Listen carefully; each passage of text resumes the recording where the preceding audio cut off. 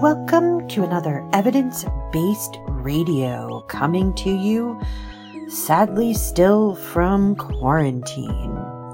As always, you can find this and previous shows as a podcast on your favorite podcatcher or via the website evidencebasederrata.com. Apologies if you missed me last week. Sometimes life intrudes on my preferred hobbies. And so I was just really swamped with overtime and everything else. So yeah. Let's first take a moment to talk about the terrible hurricane, Hurricane Laura, that just slammed into Louisiana, especially in the corner of Texas, where it's killed at least 6 people in Louisiana and continues to move towards the northeast, just across the country, and is doing just terrible damage. Previously, the storm, which is the earliest 13th storm of the season, so it's the first time that they've reached a 13th storm before September.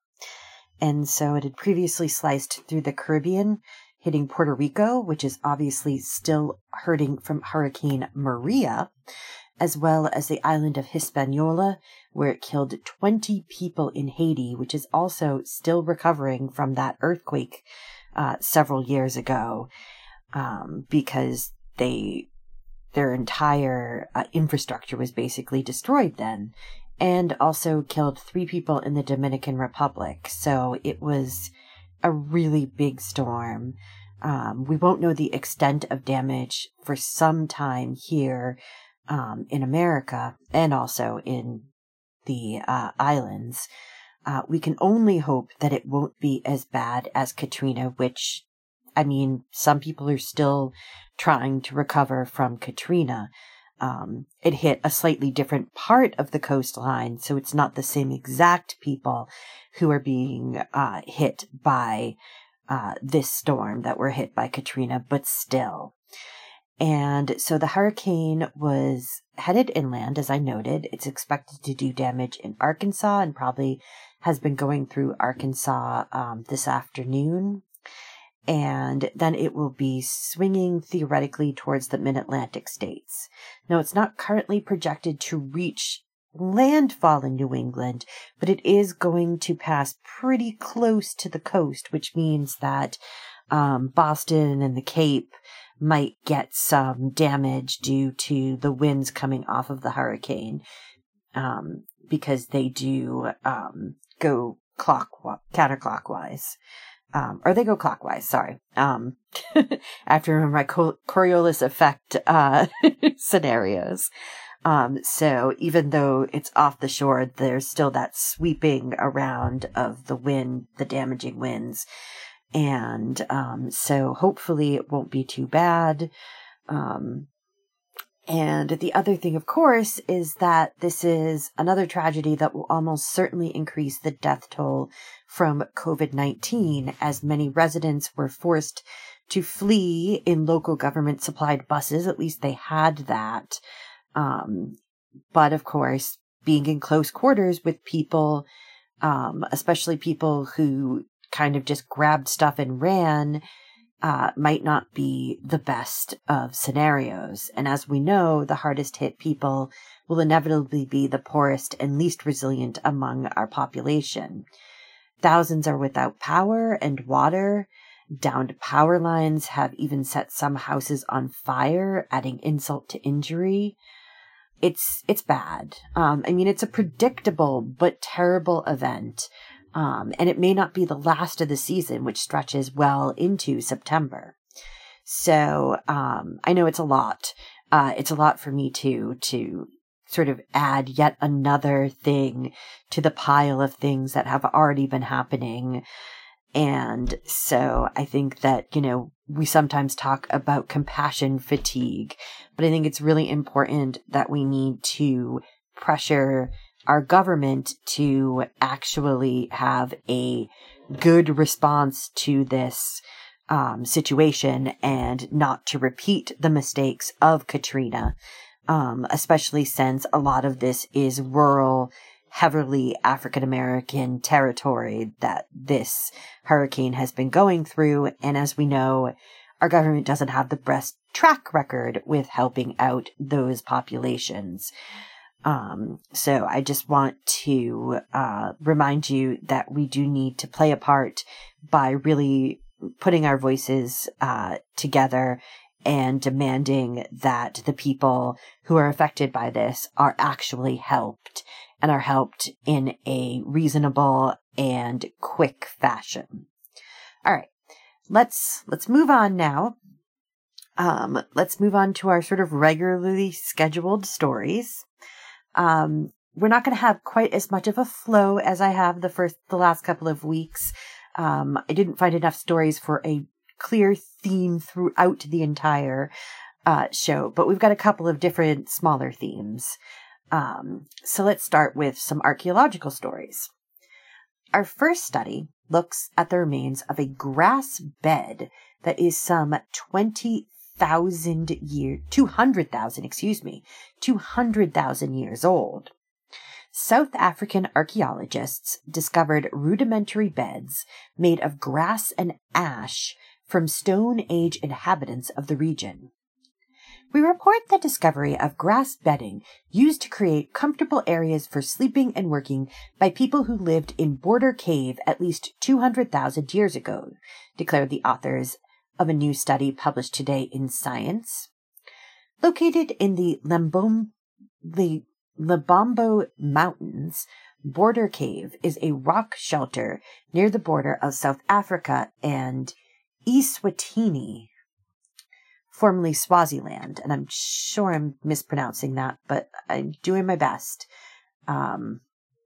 So it was occupied intermittently by humans between 227,000 and 1,000 years ago. And it actually looks like a really beautiful place, honestly. It's this lovely sort of mountain face covered in vegetation, and there's this rock shelter, which is really more of a cave. It just doesn't have, it's just open at the end. So that's why they sort of call it a rock shelter. And so it actually looks like a pretty good place for early hominids and early people to have hung out. Like, I certainly would approve. If I were an early Homo sapien, I think that cave would be a pretty good place to hang out. And so, like I said, it's sort of halfway up the mountain, so seems like it's pretty easily defensible, and yeah, not a bad place to live if you're living in the Paleolithic. And so this bedding is the oldest in the archaeological record now. The previous oldest bedding was a mere 77,000 years old. And that also came from South Africa, from the Sibidu region of South Africa. And so in addition to the bedding, the shelter has produced butchered bones, stone tools, and cave paintings. Now, all of these are, of course, though, durable materials that are much more likely to survive the ravages of time than the fragile vegetable material of a straw bed. So, Lynn Wadley, the lead author of the new study and a professor of archaeology at the University of Witwatersrand in South Africa, notes that during excavations between 2015 and 2019, that they were able to find the ephemeral fossilized grass in the large rock shelter that, again, has a sort of a big interior portion sheltered from the elements. The grass layer would have been quite thick, probably at least 30 centimeters thick, 12 inches, and laid on a soft, clean ash base, so it would have been as comfortable as any camp bed or haystack, she explained.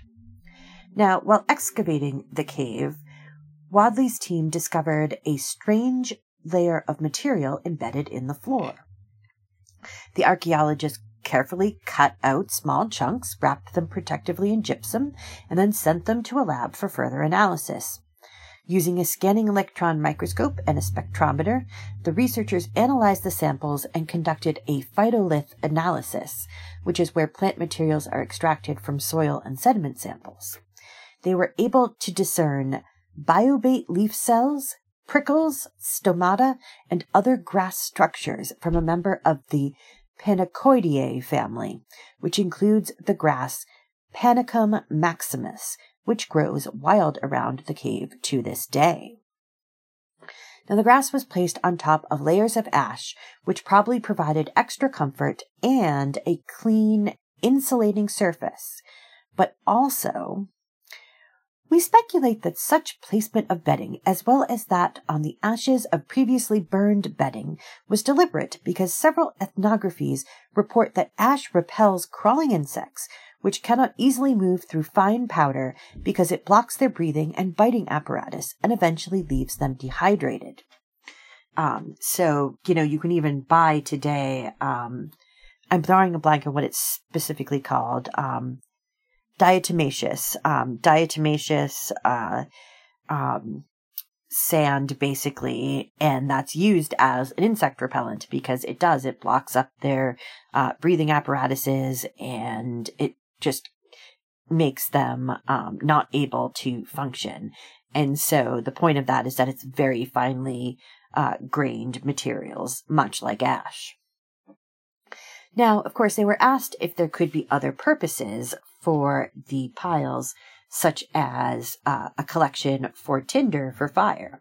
But the researchers said that the grass was placed deliberately and often over several meters, suggesting the creation of a specific place for sleeping and working. Birds make nests, and some animals sleep on grass. So this is a good question, said Wadley. The bedding layers are toward the back of the cave, out of the wind, and potentially safe from predators when fires are built in front of them. The cave is completely dry and nothing grows in it, so grass at the back of the cave was brought there. It could not grow in the interior of the cave. Now, after using the bedding for some amount of time, they would be burned and a new bed would be created. Burning grass bedding rids the campsite of pests, from rats to fleas, and cleans fusty areas or stale areas, she explained. Fresh grass would then be brought in to create new, clean beds, and it would be possible to occupy the site for longer. Otherwise, it would have to be abandoned. Now, luckily for the researchers, this particular bed was not burned, suggesting it was the last in a chain of beds at the site, which was temporarily abandoned after its use.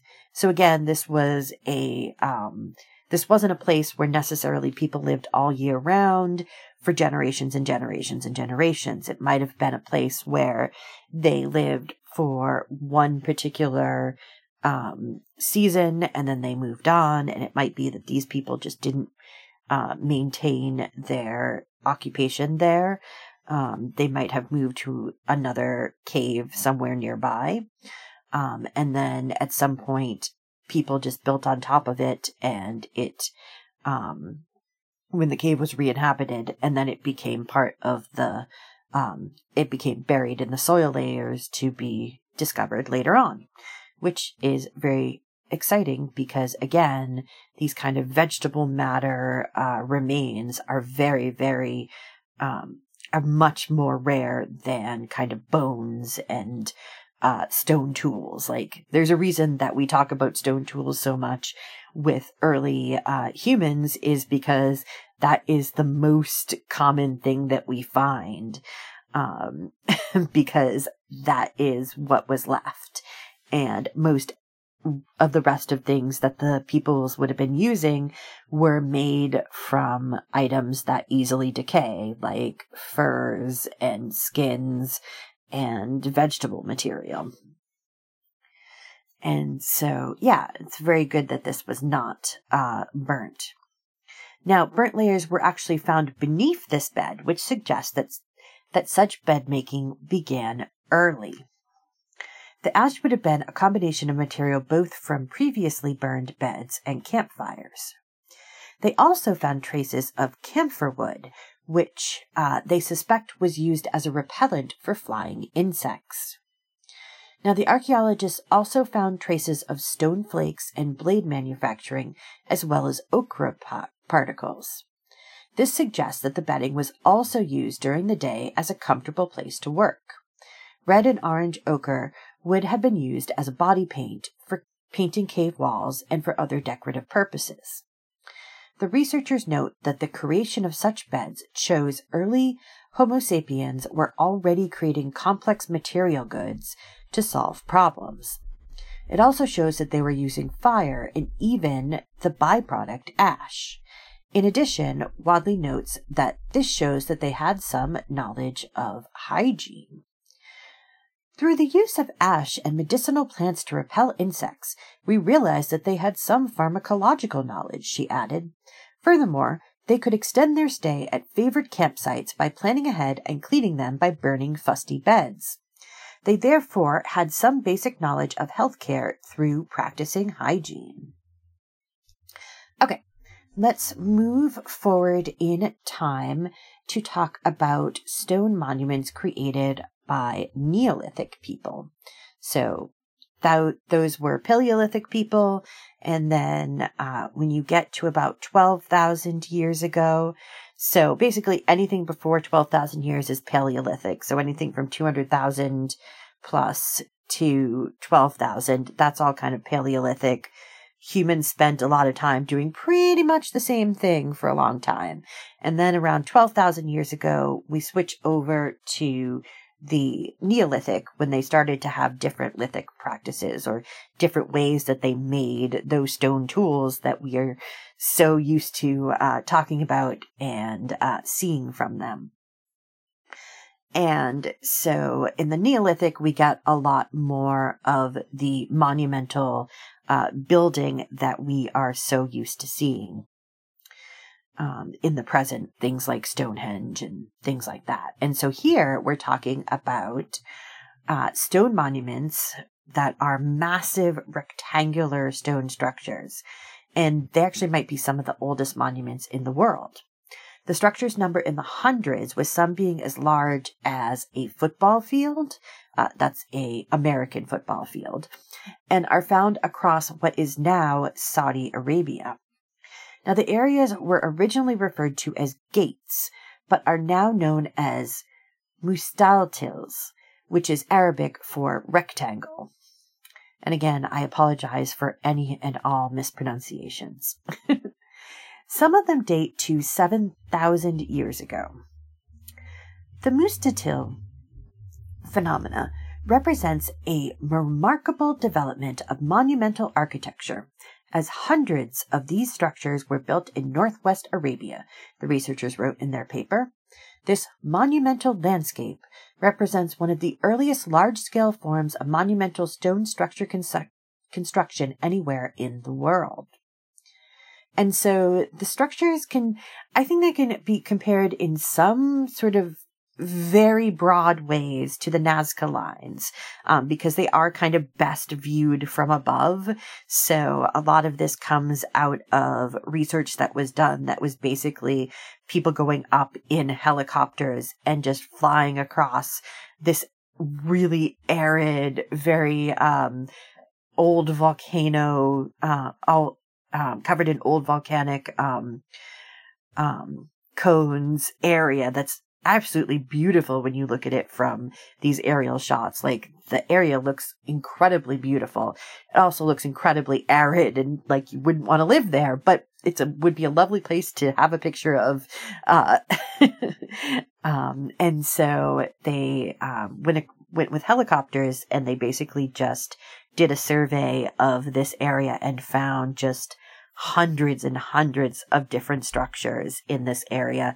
A lot of them actually old enough that they were actually buried by lava flows. So some of them are actually cut through or cut off by lava flows because they're that old.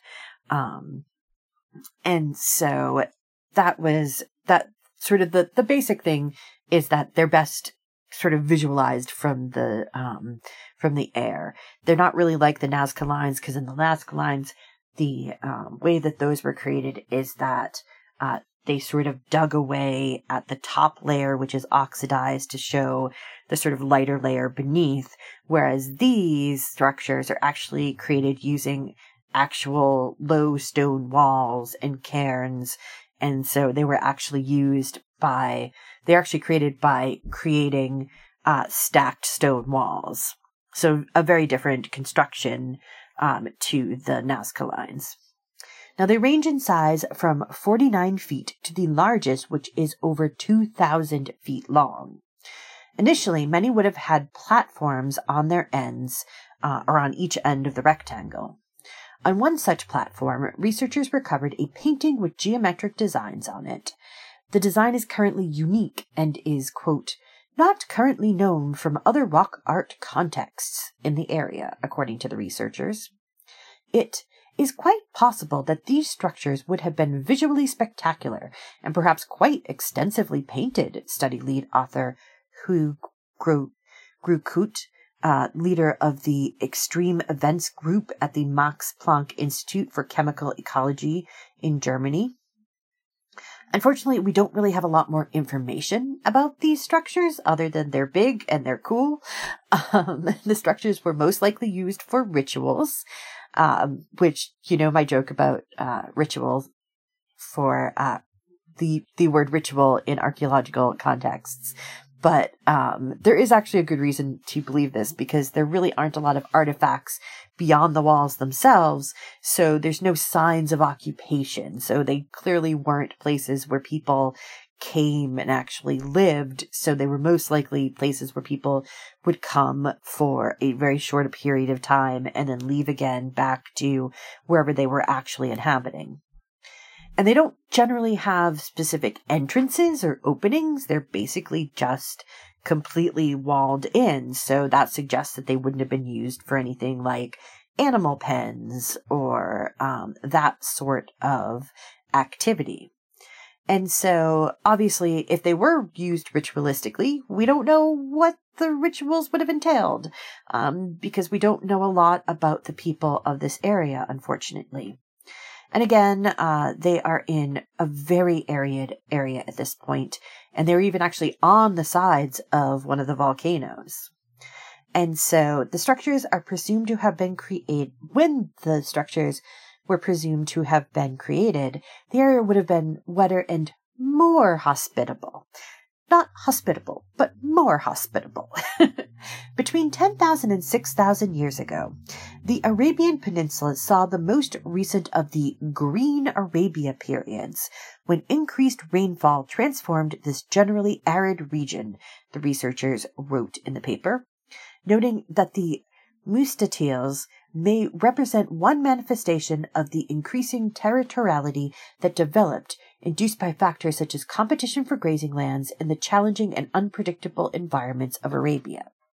Now again, despite the area being wetter, it was not actually a wet environment. This isn't like in the past when the Sahara was actually had like lakes and grasslands. It's not like that. So the area would still have been highly seasonal. It would have still had periods of drought. So they clearly wouldn't have been able to live there full time. The paper by Brukut et al. Is an admirably detailed account of one enigmatic construction type, the Mustatile rectangle, although there are several other stunning architectural patterns that reflect large-scale human cooperative ventures that have little apparent utilitarian purposes beyond social identity, social reaffirmation, and social memory, notes Gary Rolifson, an emeritus professor at Whitman College in Washington, who was not involved in the research. Now, some researchers believe that there are even older structures, including so-called kites. Now, the kites are actually thought to have been used to hunt animals. They were basically a corral with several sort of corners, so they could be used for people to hide and trap and slaughter animals. There are also keyhole structures, bullseyes, pendants, and other shapes. Some bullseyes have cairns in the center, which researchers believe may contain burials. And so, despite being enigmatic, though, they are incredible monuments to early habitation and organization. And so, I would recommend, I will try and remember to post a link on my Twitter to the pictures that are out there that you can go and visit them, or else you can just easily Google, obviously, Saudi Arabia and monumental architecture. Though you might get some of the more recent stuff as well. Though, Islamic architecture is incredibly beautiful, so there's no reason not to also look at that. So yeah. And it's interesting because there was a lot of prehistory stories. So one of the ones that I don't think I'll have time to get to, and I'd have to roll back around to it, is there was a new discovery of plaquettes, which are sort of flat rocks that have carvings on them of things like a mastodon and a sort of bison or maybe a ox and a horse. And those were found in the Jersey area of England, and they represent the newest, oldest piece of artwork found in that area.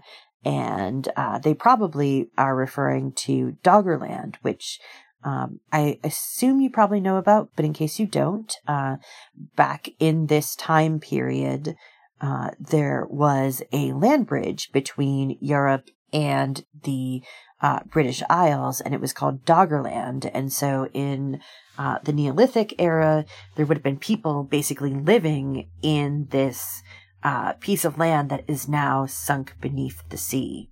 And so that's why there's a lot of archaeology that's done kind of on the edges of the North Sea, because at one point those places would have been habited by Neolithic people. And so after the last interglacial period, obviously the oceans began to rise and continued to rise, and eventually that area was wiped out, or submerged, I should say.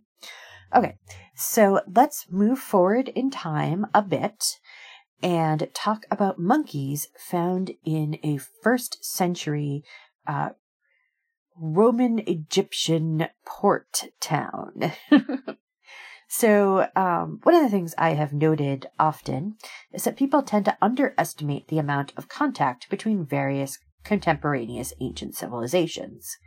I was watching a great YouTube video the other day discussing various faulty logic used by, racists, for the most part, to try and downplay the technological advances and civilizations in parts of the world that are outside of Eurasia, especially Africa. And one of the things that the author pointed out was basic geography. Africa and the Americas are mostly on a north-south axis, whereas Eurasia is on an east-west axis. And so this means that Africa and the Americas have a greater amount of changes in climate and terrain, whereas most of Eurasia has a roughly similar range of climates. So you can basically go from France to China, and you can roughly be in a sort of band that has very similar climate conditions.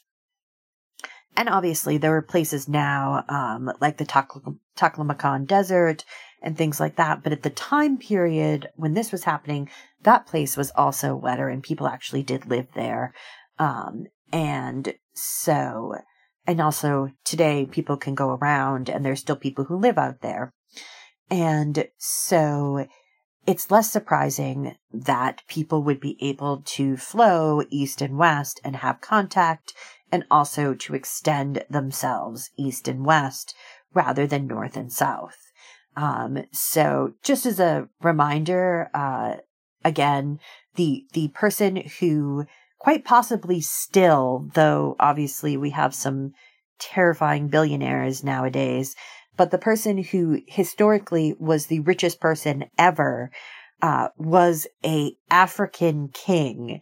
And because we're talking about Egypt, I'll just note that I'm not going to remember his name offhand, unfortunately, but he took a trip to Egypt at one point, and he basically, as he was going through the city, was throwing out chunks of gold. And he threw out so much gold to people in the streets that it actually destroyed the economy of the city of Alexandria, I believe. And they basically had an 11-year struggle with deflation and just it completely destroyed their economy because people suddenly had so much wealth. So yeah, the person with the most wealth, which of course we tend to think of as the most impressive person, was an African king. But anyways, moving on, getting back to the story tonight, because we know that there was a lot of flow east and west, this story isn't that surprising. So it turns out that monkeys from India, in fact, have been found buried in a pet cemetery in Egypt. Now, the animals were clearly buried with care and love, and thus were almost certainly pets. The animals were laid to rest in the fetal position with grave goods, including shells or a blanket. Archaeologists from the University of Warsaw's Polish Center of Mediterranean Archaeology, along with researchers from Delaware University in the United States, found the monkey skeletons in the port city of Berenice on the Red Sea.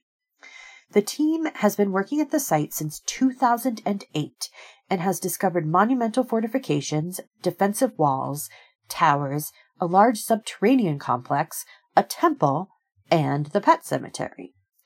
Initially, the researchers assumed that the monkeys were local, because of course there are monkeys in Africa. However, after 3D scans and comparative analysis to other monkey bones, they realized that the skeletons belonged to two species of Indian monkeys, rhesus macaques and the slightly smaller bonnet macaques. Now, the researchers were surprised because keeping such monkeys is not written about in the ancient texts. And as we all know, the Egyptians wrote down, carved, or painted information about pretty much every aspect of Egyptian life. The reason we know so much about the Egyptians and the Egyptians are so iconic is because we actually know so much about them. I mean, yes, the pyramids are also very impressive, but I think that the really cool thing about them is that we know about them. And as someone who is much more interested in vernacular archaeology, we know a lot about the everyday lives of everyday people, actually, even though we also know a lot about the lives of the more wealthy. And so it's kind of surprising to find something that they didn't write about. And so the researchers worked at the cemetery from 2016 to 2020 and found 16 monkeys, 536 cats, 32 dogs, and 1 falcon, according to Marta Uspinska, a team member and an archaeologist from the Polish Academy of Sciences. The pets most likely came from both Egyptian and Roman inhabitants of the first century port. Berenice was a de facto Roman port, although formerly in Egypt, explained Uspinska, adding that Berenice was a very important port through which valuable goods from Asia, Africa, and the Middle East were brought to the empire. The animals would have taken a lot of resources to reach Egypt, and unfortunately, they didn't adapt well to either the Egyptian climate or they just didn't survive the trip well, though we know at least one was a baby, so it must have been born on the journey there. And so we do know that most of them died young, but they didn't show any physical signs of injuries, unlike some of the cats and dogs found in the cemetery. So they were clearly well-loved and pampered. And so it turns out, though, that Berenice, despite being an important port, wasn't an easy place to live. fresh water had to be brought into the city on donkeys from the nearby mountains, and basically all of its resources had to be imported, often from far away. So it's basically like a Caribbean island these days that still has, a lot of them still get most of their things imported from the US or other places. And so that would not have been necessarily a great place to have exotic pets. But, they tried. And that's what's important. Because pets are awesome, even though I'm not a fan of monkeys. Too many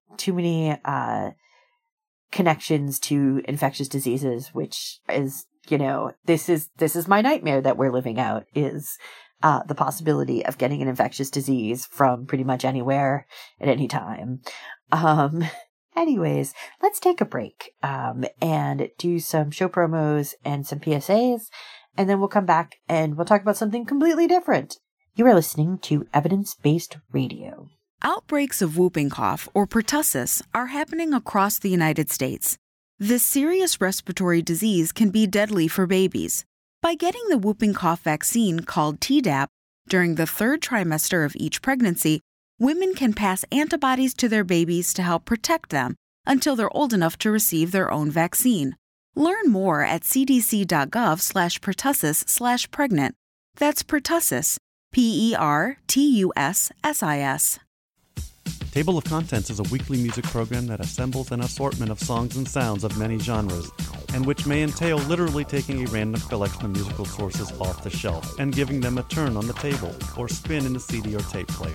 Each week presenting shows which can at times be organized and orderly, and at other times perhaps be not as much so, yet never dull. Tune in Friday nights, 10 p.m. till midnight on WXOJ LP, Northampton 103.3 FM. There are everyday actions to help prevent the spread of respiratory diseases. Wash your hands. Avoid close contact with people who are sick. Avoid touching your eyes, nose, and mouth. Stay home when you are sick. Cover your cough or sneeze. Clean and disinfect frequently touched objects with household cleaning spray. For more information, visit cdc.gov/COVID-19. This message brought to you by the National Association of Broadcasters and this station. Hey, this is Wendy, host of Valley Free Radio's Subculture Music program, featuring new wave, post-punk, indie, and electronic music from the 70s to today. Join me every Friday night from 8 to 10 p.m. here on WXOJ, or stream it live from your favorite listening device at valleyfreeradio.org.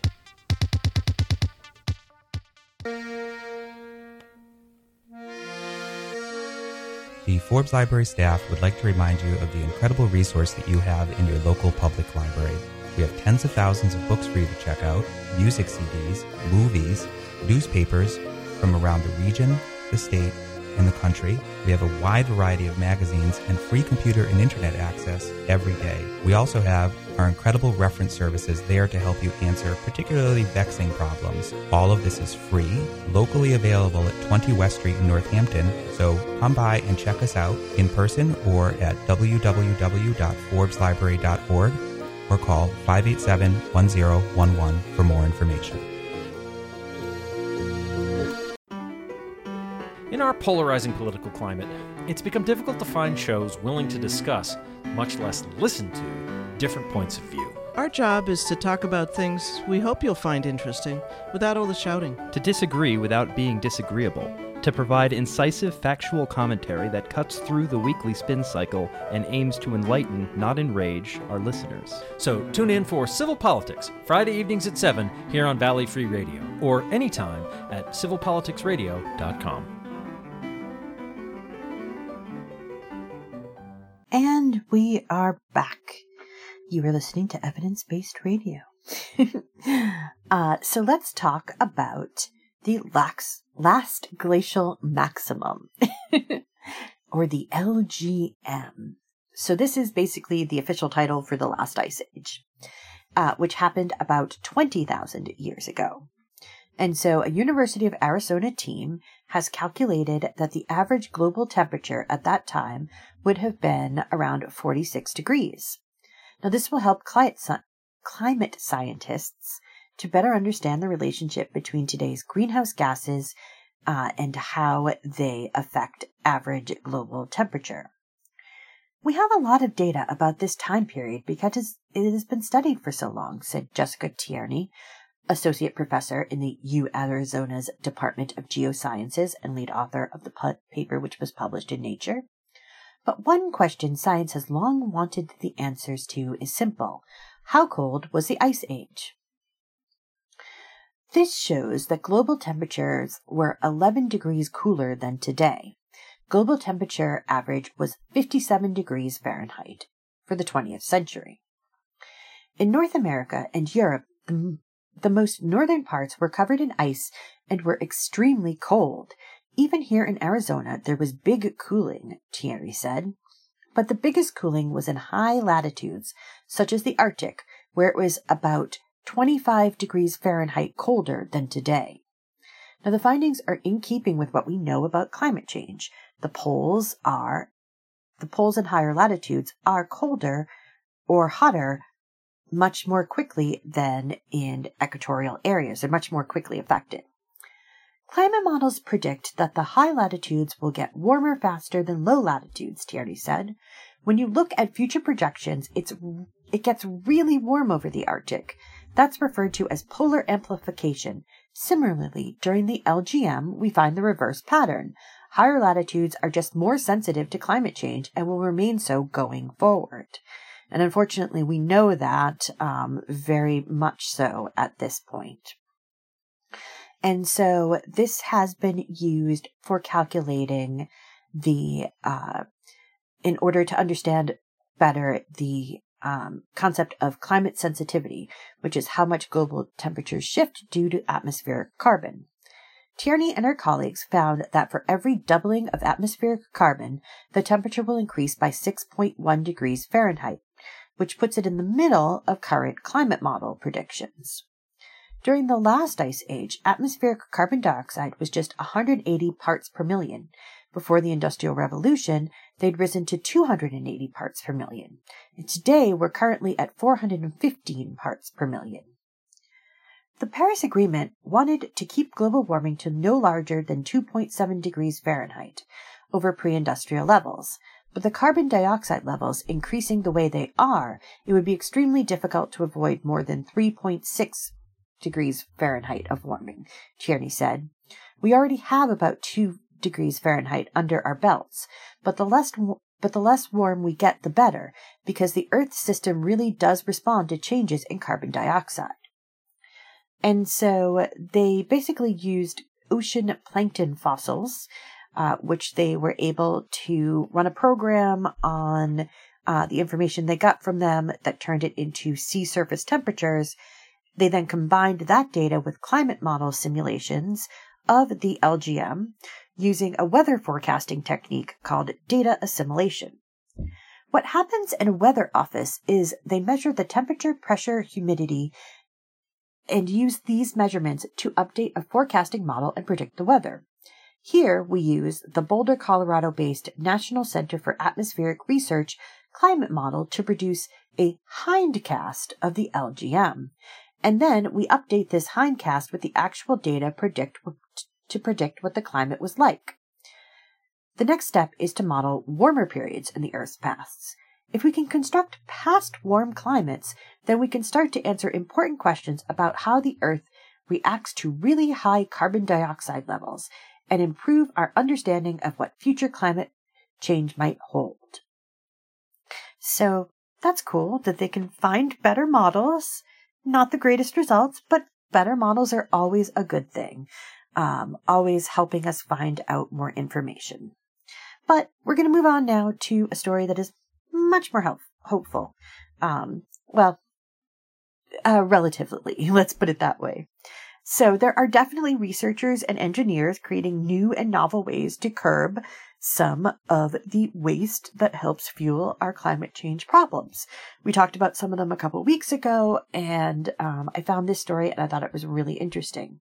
Scientists led by Nanyang Technological University in Singapore had developed a way to extract and reuse precious metals from spent lithium-ion batteries using fruit peel waste. So this is an absolute win-win type of invention. The team used orange peels, which were able to recover the precious metals from batteries efficiently. They were able to make new batteries from the recovered metals while creating a very small amount of waste. The researchers specifically targeted a waste-to-resource approach in order to tackle both food and electronic waste in order to help develop a circular economy which aims for zero waste. Currently, there is an estimated 1.3 billion tons of food waste and 50 million tons of e-waste produced each year globally. Conventional recycling for batteries involves heating them to over 900 degrees Fahrenheit in order to smelt the metals, which emit hazardous gases. Alternatively, processes involving either strong acids or weak acids combined with hydrogen peroxide are being explored, but both of these processes would still produce dangerous waste byproducts. Just by itself, hydrogen peroxide is hazardous and unstable. Professor Madhavi Srinivasan, co-director of the NTU Singapore CEA Alliance for Research in Circular Economy, or the NTU SCARES Lab, said, "Current industrial recycling processes of e-waste are energy-intensive and emit harmful pollutants and liquid waste, pointing to an urgent need for eco-friendly methods as the amount of e-waste grows. Our team has demonstrated that it is possible to do so with biodegradable substances," which is huge. Now, the findings were published in the journal Environmental Science and Technology. Industrial approaches for recycling battery waste using hydrometallurgy, which is using water as a solvent for extraction combined with an acid or other chemicals, as we mentioned, have been explored as an alternative to smelting. But in this process, the batteries are first shredded and then crushed to form what is euphemistically referred to as black mass, which of course doesn't sound great, but it gets better as we go along. The mass is then processed by dissolving it in a mix of acid or chemicals under heat and then letting the metals precipitate out of the solution. Now, while better than conventional processes of smelting, the use of large amounts of strong chemicals can produce secondary hazards, according to Assistant Professor Dalton Tay of the NTU School of Materials Sciences and Engineering and the School of Biological Sciences.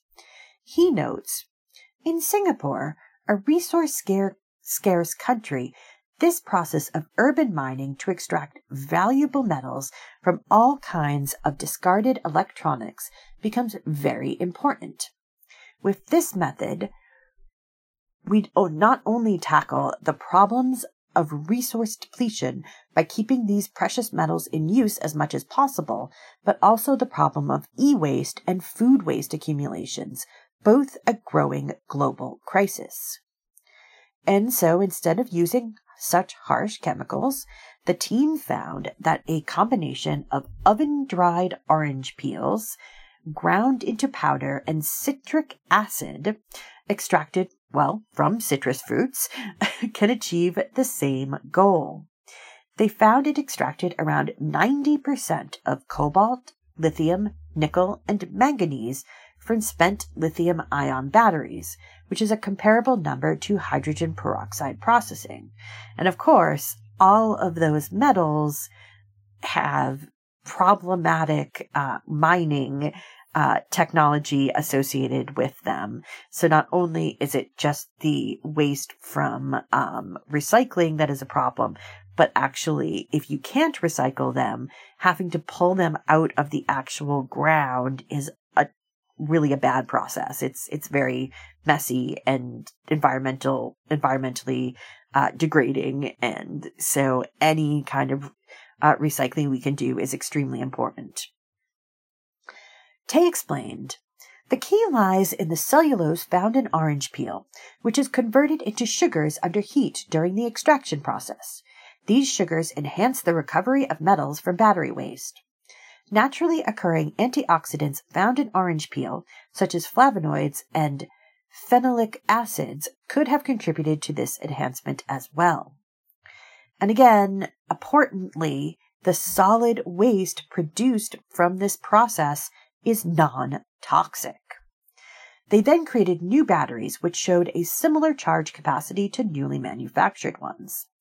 And so they're continuing to explore ways to optimize the creation of these new batteries.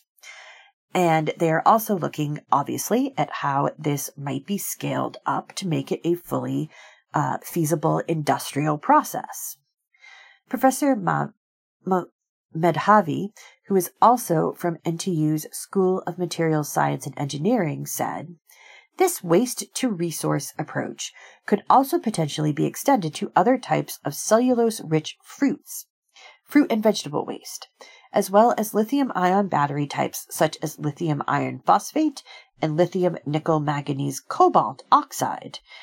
So this would help to make great strides towards the new circular economy of e-waste and power our lives in a greener and more sustainable manner." So that is a pretty excellent story. I'm very excited by the prospect that you could actually take these batteries that are otherwise going to be either put in a landfill or recycled using really processes that are barely better than creating them new, and use something like orange peels. That's so cool and very uplifting. There are definitely ways in which engineering and science can help contribute to making the world a better place.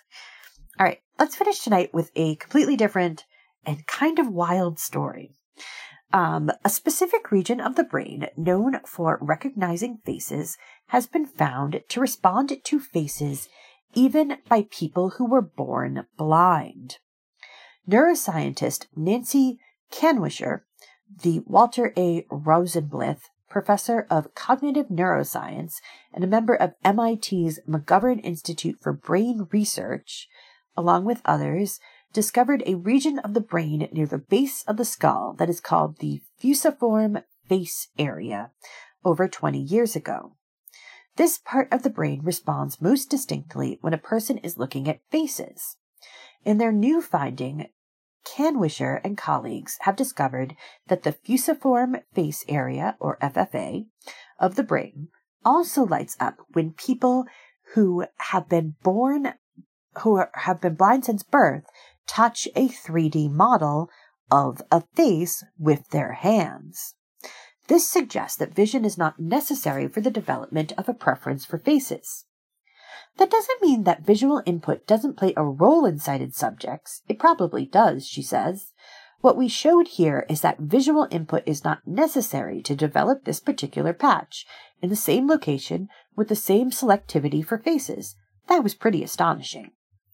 Studying people who were born blind helps researchers to understand questions about how specialization evolves in the brain. Not only is it of interest in facial recognition, but in many parts of the brain. This is part of a broader question that scientists and philosophers have been asking themselves for hundreds of years about where the structure of the mind and brain come from. She said, "To what extent are we products of experience, and to what extent do we have built-in structures?" This is a version of that question, but asking about the particular role of visual experience in constructing the face area. The new study was informed by a 2017 study from Belgium, where congenitally blind subjects were scanned with fMRI as they listened to a variety of sounds, some related to faces, such as laughing or chewing. They found that the FFA responded more to sounds associated with the face.